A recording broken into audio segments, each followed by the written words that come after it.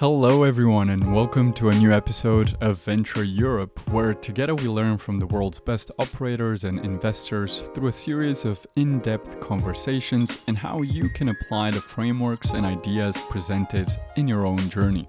It is my personal vendetta to make Europe one of the most entrepreneurial continents in the world. Our guest today is Jacqueline van Ende, founder and CEO of Carbon Equity.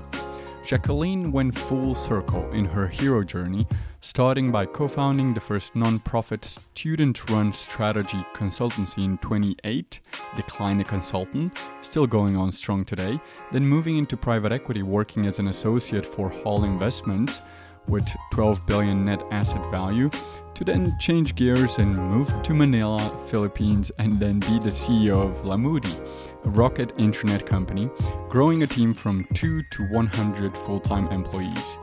Just later on to realize that she wanted to be part of a more mission-driven organization and come back to the Netherlands. After being a partner at the VC firm P Capital, she decided that she still has some entrepreneurial juice inside and decided to found Carbon Equity, the first alternative climate investment platform, with a mission of bringing billions into climate funds based on their emission reduction potential. During this episode, we discuss about a variety of topics ranging from building a high-performing team to dealing with the imposter syndrome and where to hide your computer password. Sorry, Jackie, I just had to leave that in. This was an incredibly honest conversation on team building that any entrepreneur can learn from. Please enjoy my conversation with Jacqueline van den Ende. Jacqueline, let's start with 2013. Tell me the story when you've changed your computer password to Startups 2013. Well, the reason why I did that was because I had been in private equity by that time for 3 years. Started in 2010, and I worked as an associate at HAL Investments.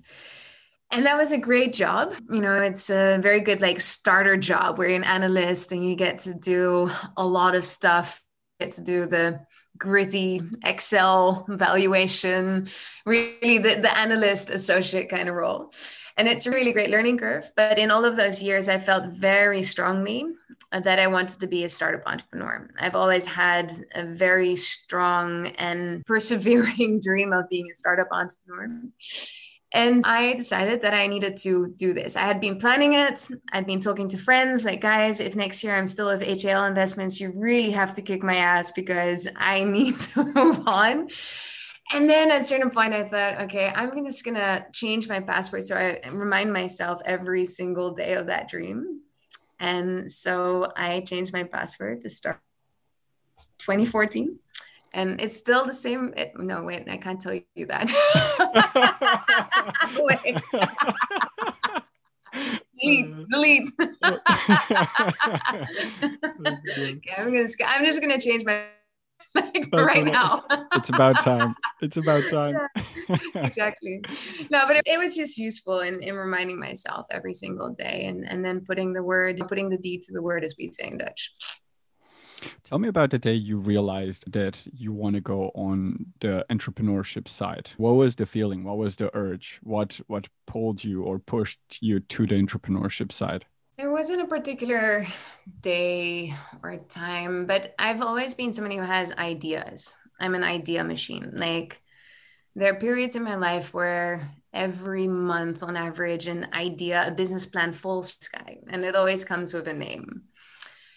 And so my first business idea, which I actually worked into a business plan, was called the Saptrap.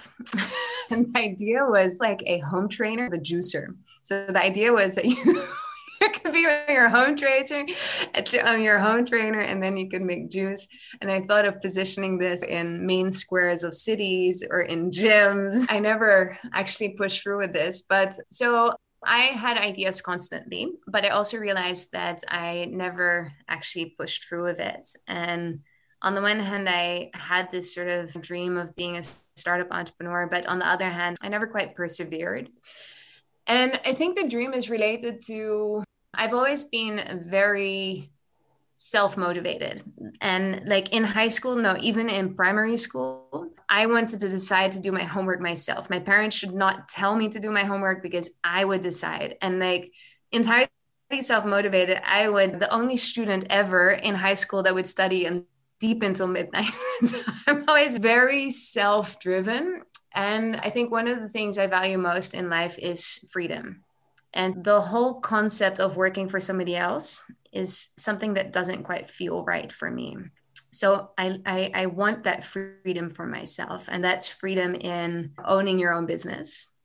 And that's freedom in ultimately, hopefully, financial independence as well. I'm still a long way from there, but that would be one of the goals of being an entrepreneur. Also, I believe that the only way to really get to financial freedom is entrepreneurship, or it's one of the most effective ways. It's also one of the most effective ways to go bankrupt, of course. And that's one of the key drivers behind me wanting to be an entrepreneur. And the third thing is the experience with the Kleine Consultant. Having built the Kleine Consultant is, I can't say the biggest pride of my life and one of the biggest joys. Every day, okay, this is a bit spooky, but I follow all of the Instagram accounts of all of the cities of the Kleine Consultant. And so every day I see posts of like new generations, almost 15 years younger, working at the Kleine Consultant, and all of these stories about what the Kleine Consultant means to them or what it does in their life. Or even now, sometimes people I encounter like 10 years later and like they say, I just wanted to thank you for the Kleine Consultant because it was such a great learning experience and really accelerated my career path. And to have that kind of impact, a footprint, that you build something that you leave behind, it's my contribution in a way. It's my footprint. And that sounds very vain, by the way, but to build something that lives beyond yourself and that is bigger than yourself is something absolutely beautiful. And I don't think you can achieve the same in any other role, or at least, yes, you can have an impact in every other role, but I think the ability to do so in entrepreneur is quite unique. For our listeners, do you want to give us a little bit of a background story of the Kleine Consultant, what it is and when did you start and where is it now?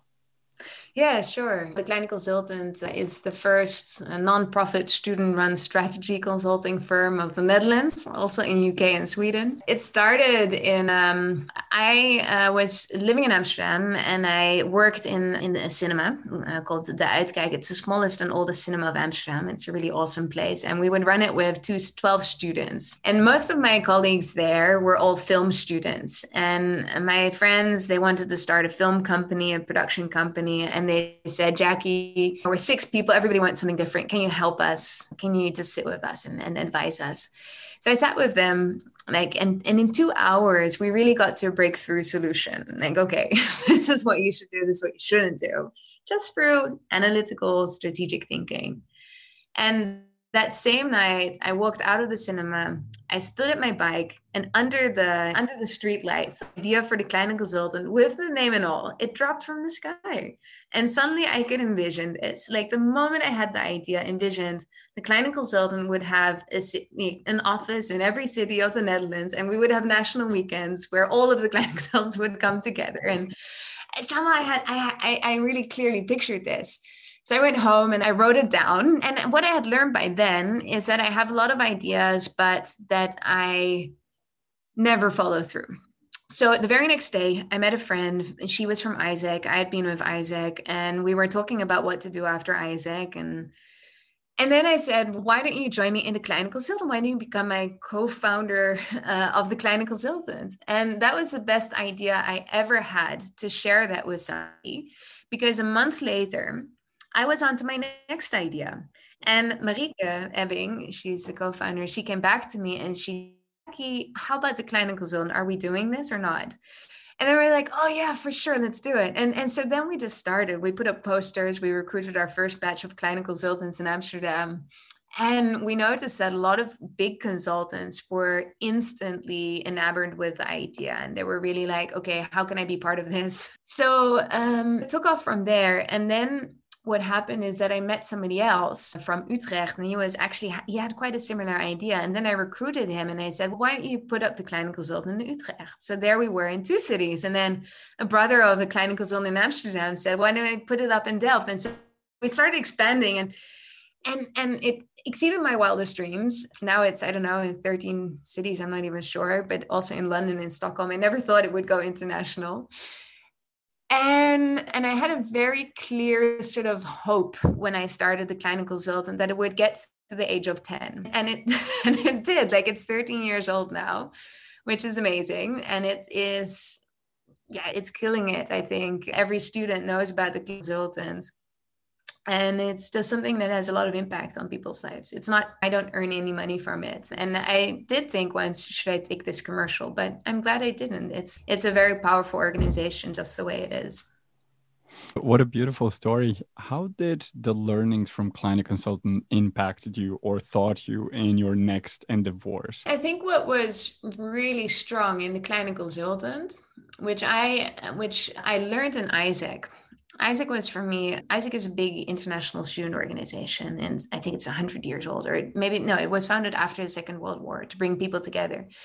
And what is unparalleled in Isaac is that it has a really clear vision and a very strong culture. And that is what was successful in the Kleine Consultant as well. Everybody in the Kleine Consultant actually knows the founding story.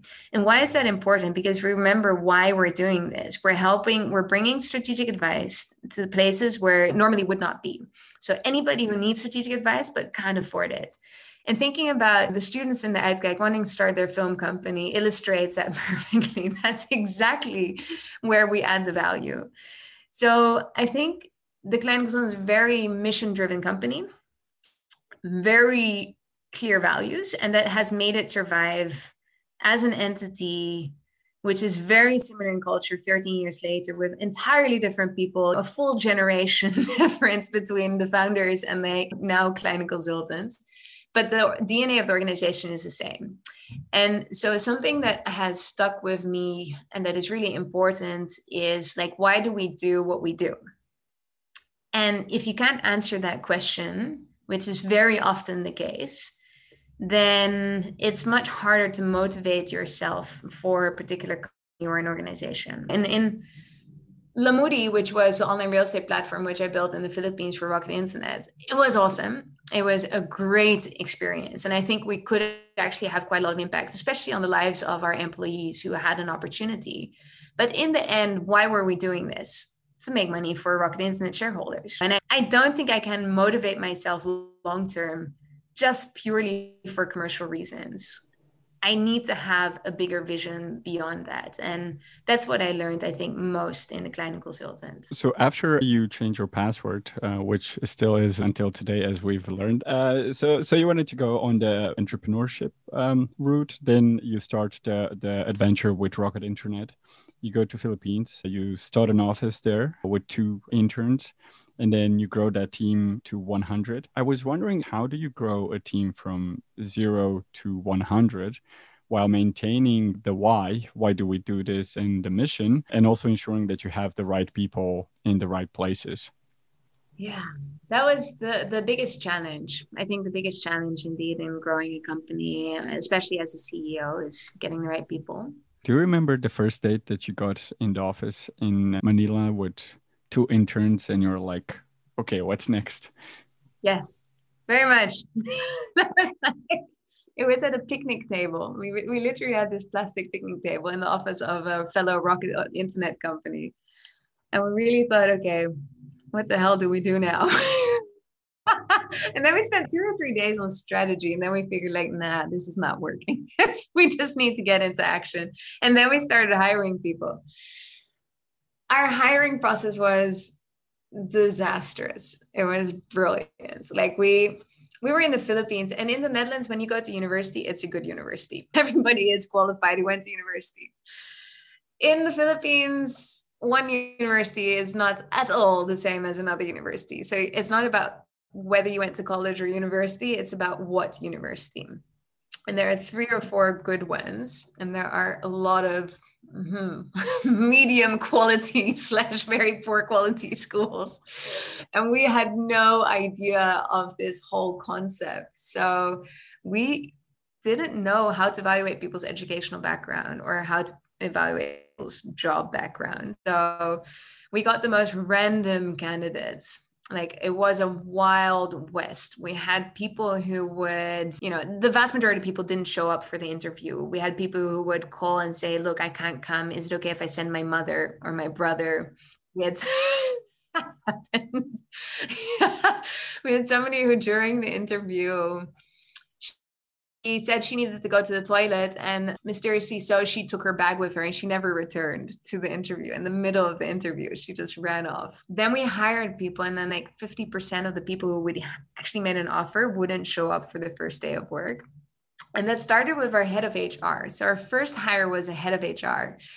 And I think in retrospect, I understand what went wrong there. When he had applied with us, he walked into the office of our fellow company, which was Lazada at the was a huge e-commerce company, and there were hundreds of people in the office, and we were renting a desk there. So this guy came into Lamudi thinking like, wow, this is amazing big company. And then he got the offer, he took the offer. And then on the first day, he realized, wait a minute, I'm stuck here with 3 kids. This is company with 4 people. I'm out of here.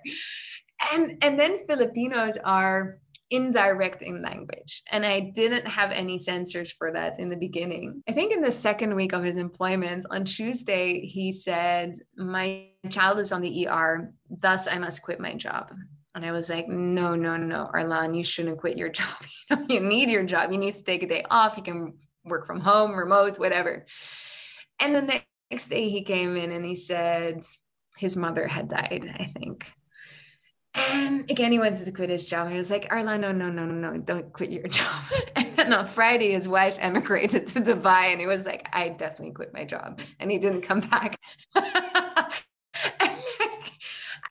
I just didn't understand until, we bumped into him, I don't know, a year later, and we just realized that, I don't know if this was all bullshit, probably it was, but he just moved on to another company. He just probably got really cold feet from seeing our messy little startup company.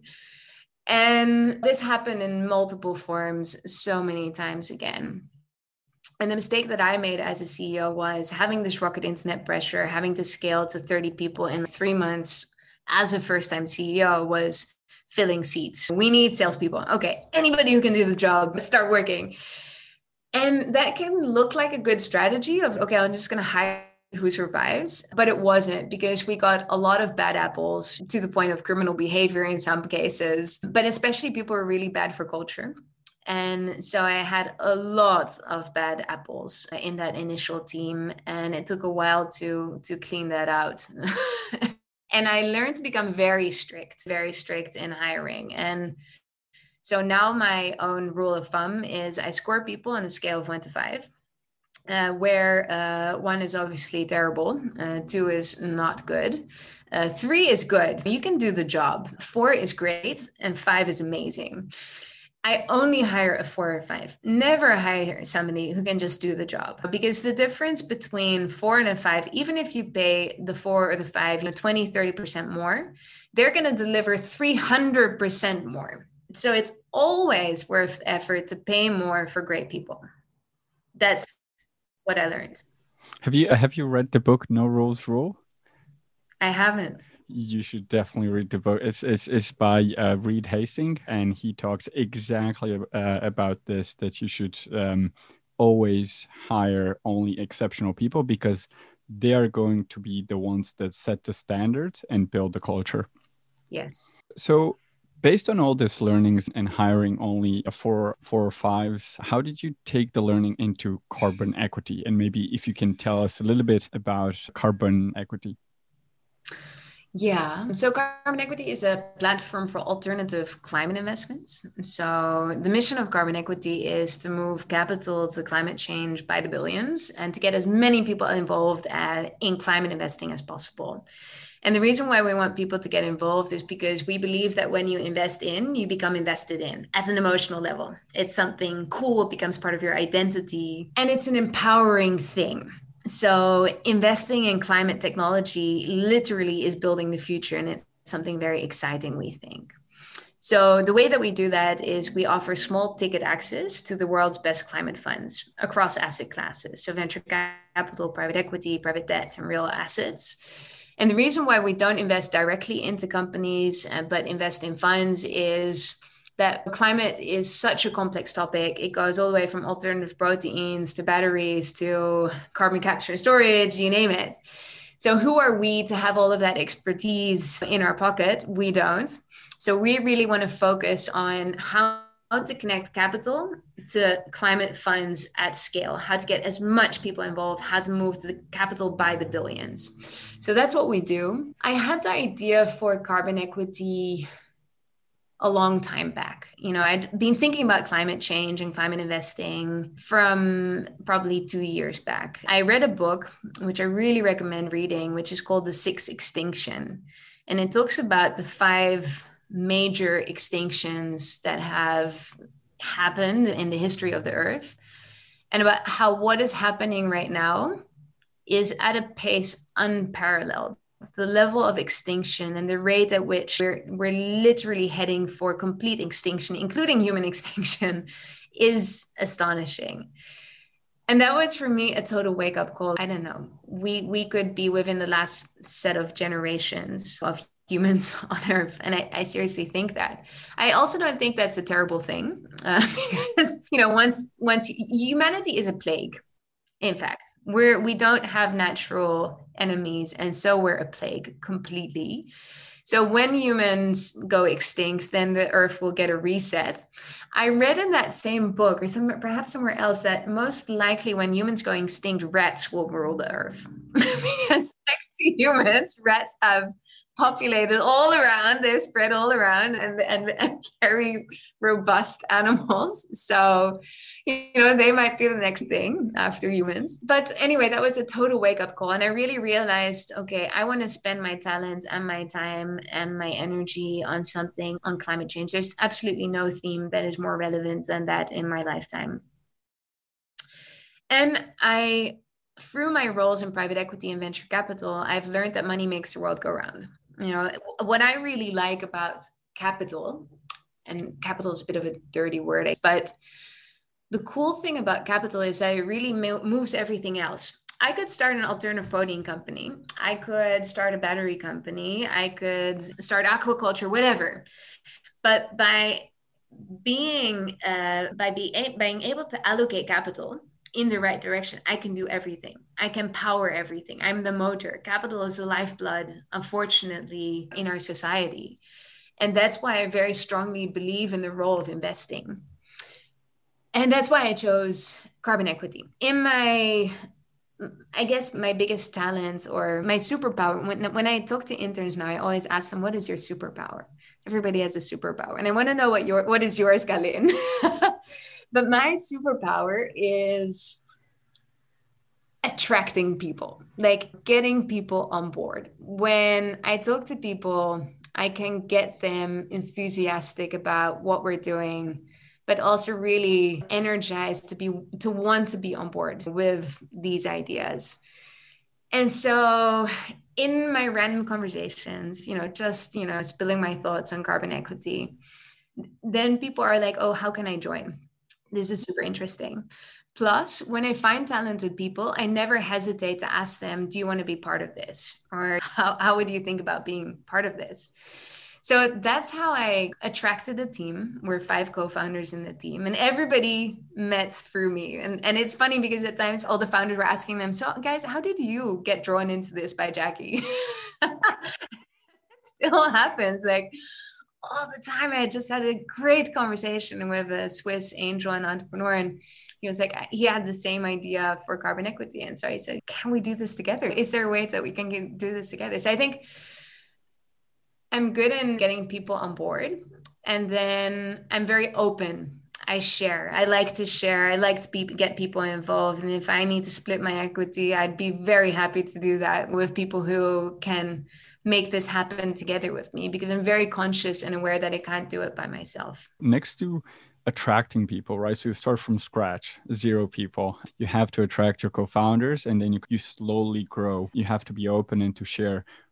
What other skills then you have to learn while you're growing maybe the team from 5 to 10 and then maybe to 20? I think for me, the main thing I need needed to learn and needs to learn still, the thing I think I struggle most with, is dealing with anxiety and uncertainty, like and insecurities. Because maybe you now look at me and, oh, you founded the Kleine Consultant and then the Moody and Germany, and then you were a partner in a VC firm, etc. You know your shit. And at the same time, I constantly have these existential anxieties of like, oh shit, I don't know. I don't know what the hell I'm doing. Like, is there even demand for my business? Am I doing the right thing? Am I even solving the right problem? Am I having the impact that I want to have? And my head starts spinning. And then I can totally lose it, and it can go very quickly. And then because anxiety can be very paralyzing. And that was the same when I started Lamudi in the Philippines. It's funny because like I came there and I was like, yeah, but there's already competition. What are we doing here? What's our value add? And I actually went up to the conversation with Alex Kudlich, the CEO of Rock the Internet, saying, I don't think we should be in the Philippines because there's already competition. And then within a year, we bought that competitor. Within 3 years, we were totally dominating the market. So it was stupid and irrational and just totally not productive to have those kind of anxieties. And I think that's personal. I have these anxieties. My co-founder, for example, has no anxiety whatsoever. She's like, no, we're killing it. We're going to be great. We're great. But I have those anxieties. And I think that's debilitating at times. So I need to learn how to deal with that. I think generally being an entrepreneur is it's a roller coaster. There are a lot of mental ups and downs. And I would think more people struggle with this than I. And so learning to get a grip on yourself, learning how to manage uncertainty or anxiety, or, when you have a conversation with an investor who basically says, this is never going to work, it can be discouraging. And you need to find a way to deal with that. I think that's the most important thing. And other than that, I learned a lot about how to manage a team, how not. I made a lot of mistakes as a leader, too much to talk about right now. But I learned how to build a bit of a structure in a team and many things. But I think the thing that is most, pertinent to me right in this phase of my journey is, again, really managing my own mindset. Kindly let me know how you do that. I would appreciate some learnings there. The essence of it is when you do something creative, like you putting yourself out there as a podcast host, or me putting myself out there as an entrepreneur and raising money and putting my reputation on the line, and you're putting yourself out there. You're in the arena. Brene Brown has this really amazing book, which is called Dare to Lead. And she talks about the man in the arena. It's such a powerful quote. It has done a lot for me. So it goes like this. It's actually a fragment from Theodore Roosevelt. It's not the critic who counts. It is not the man who sits and points out how the doer of deeds could have done things better and how he falls and stumbles. The credit goes to the man in the arena, whose face is marred with dust and blood and sweat. But when he's in the arena, at best, he wins, and at worst, he loses. But when he fails, when he loses, he does so daring greatly. And that, for me, is the essence of it, because you're putting yourself out there, and that's really scary because you can fail in public. But at least you're putting yourself out there, and there's so many people who don't dare to put themselves out there, and you're doing it. So, we should be afraid to fail less. And indeed, if we fail, at least fail whilst daring greatly and having no regrets. So, yeah. Absolutely. Love that. So in the conclusion, I just want to ask you a couple of questions. What are 3 most important things that founders listening can just go and implement in their team tomorrow when it comes to building teams? Cool. Yeah, I would say implement that hiring model. Score everybody on a scale of 1 to 5. Why don't you do that not only for future hires, but also people in your team? Who are the people who are stars? And who are the people who are so-so? And then really nurture the people who are your stars. And, I think as a CEO, I've had to make decisions both on hiring and on firing. And aside from hiring just awesome people, the other thing is you also really need to get rid of people. I'm sorry, that sounds very inelegant, but you should not stick with people who are not fit for the role or who are bad for culture. Do it sooner than later. And I see a lot of people who find that very difficult. And I found that very difficult in the beginning as well. But, the sooner you do that, the more healthy your organization will be, and it will go to the next level, because good people and a great culture attract good people and a great culture. So I think that's something that should be very honest towards yourself. What changes should you make to build a great team? And the third, you asked about building a team, huh? Yeah. Yeah. A third is to make people feel appreciated and empowered. That's the biggest driver of people's motivation. It should never be the Jackie show. It's not about you. Your role as a CEO or as a founder is to empower other people. So to make people feel appreciated, to make them feel heard, to make them feel relevant, to make them feel important. That's such an important way to motivate people. And I think for me, that's also still an ongoing lesson. I fail very often in that because, I'm a very dominant person. I have my ideas. You're going to feel it from 10 miles away if I don't trust you entirely. So yeah, I still have a lot to learn in that department. But it's very powerful when you get great people and when you give them responsibility and when you make them feel that you trust them, they will spread their wings and fly so high. And that's a beautiful thing. For me as a CEO in a CEO role, that's the most beautiful thing to see when people really find their footing and they start to fly. And that's magical.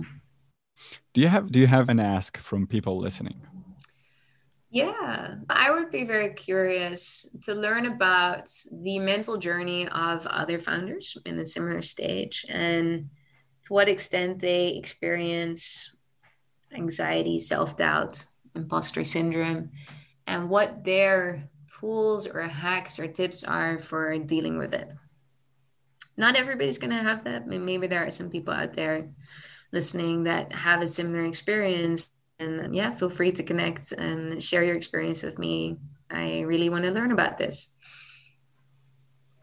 So where can people find you? Well, LinkedIn or Jacqueline at carbonequity.com. You can find me there. I'm not always there. I'm not always responsive, but I'm there.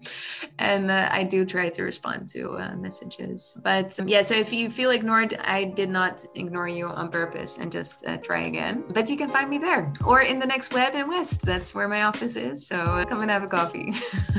Sounds good. Guys and girls, go and have a coffee with Jackie. Jackie, I truly appreciate you taking the time. We had the opportunity of working together very briefly, and I do appreciate you. Yeah, thank you, Colin. I'm so proud of you doing this podcast.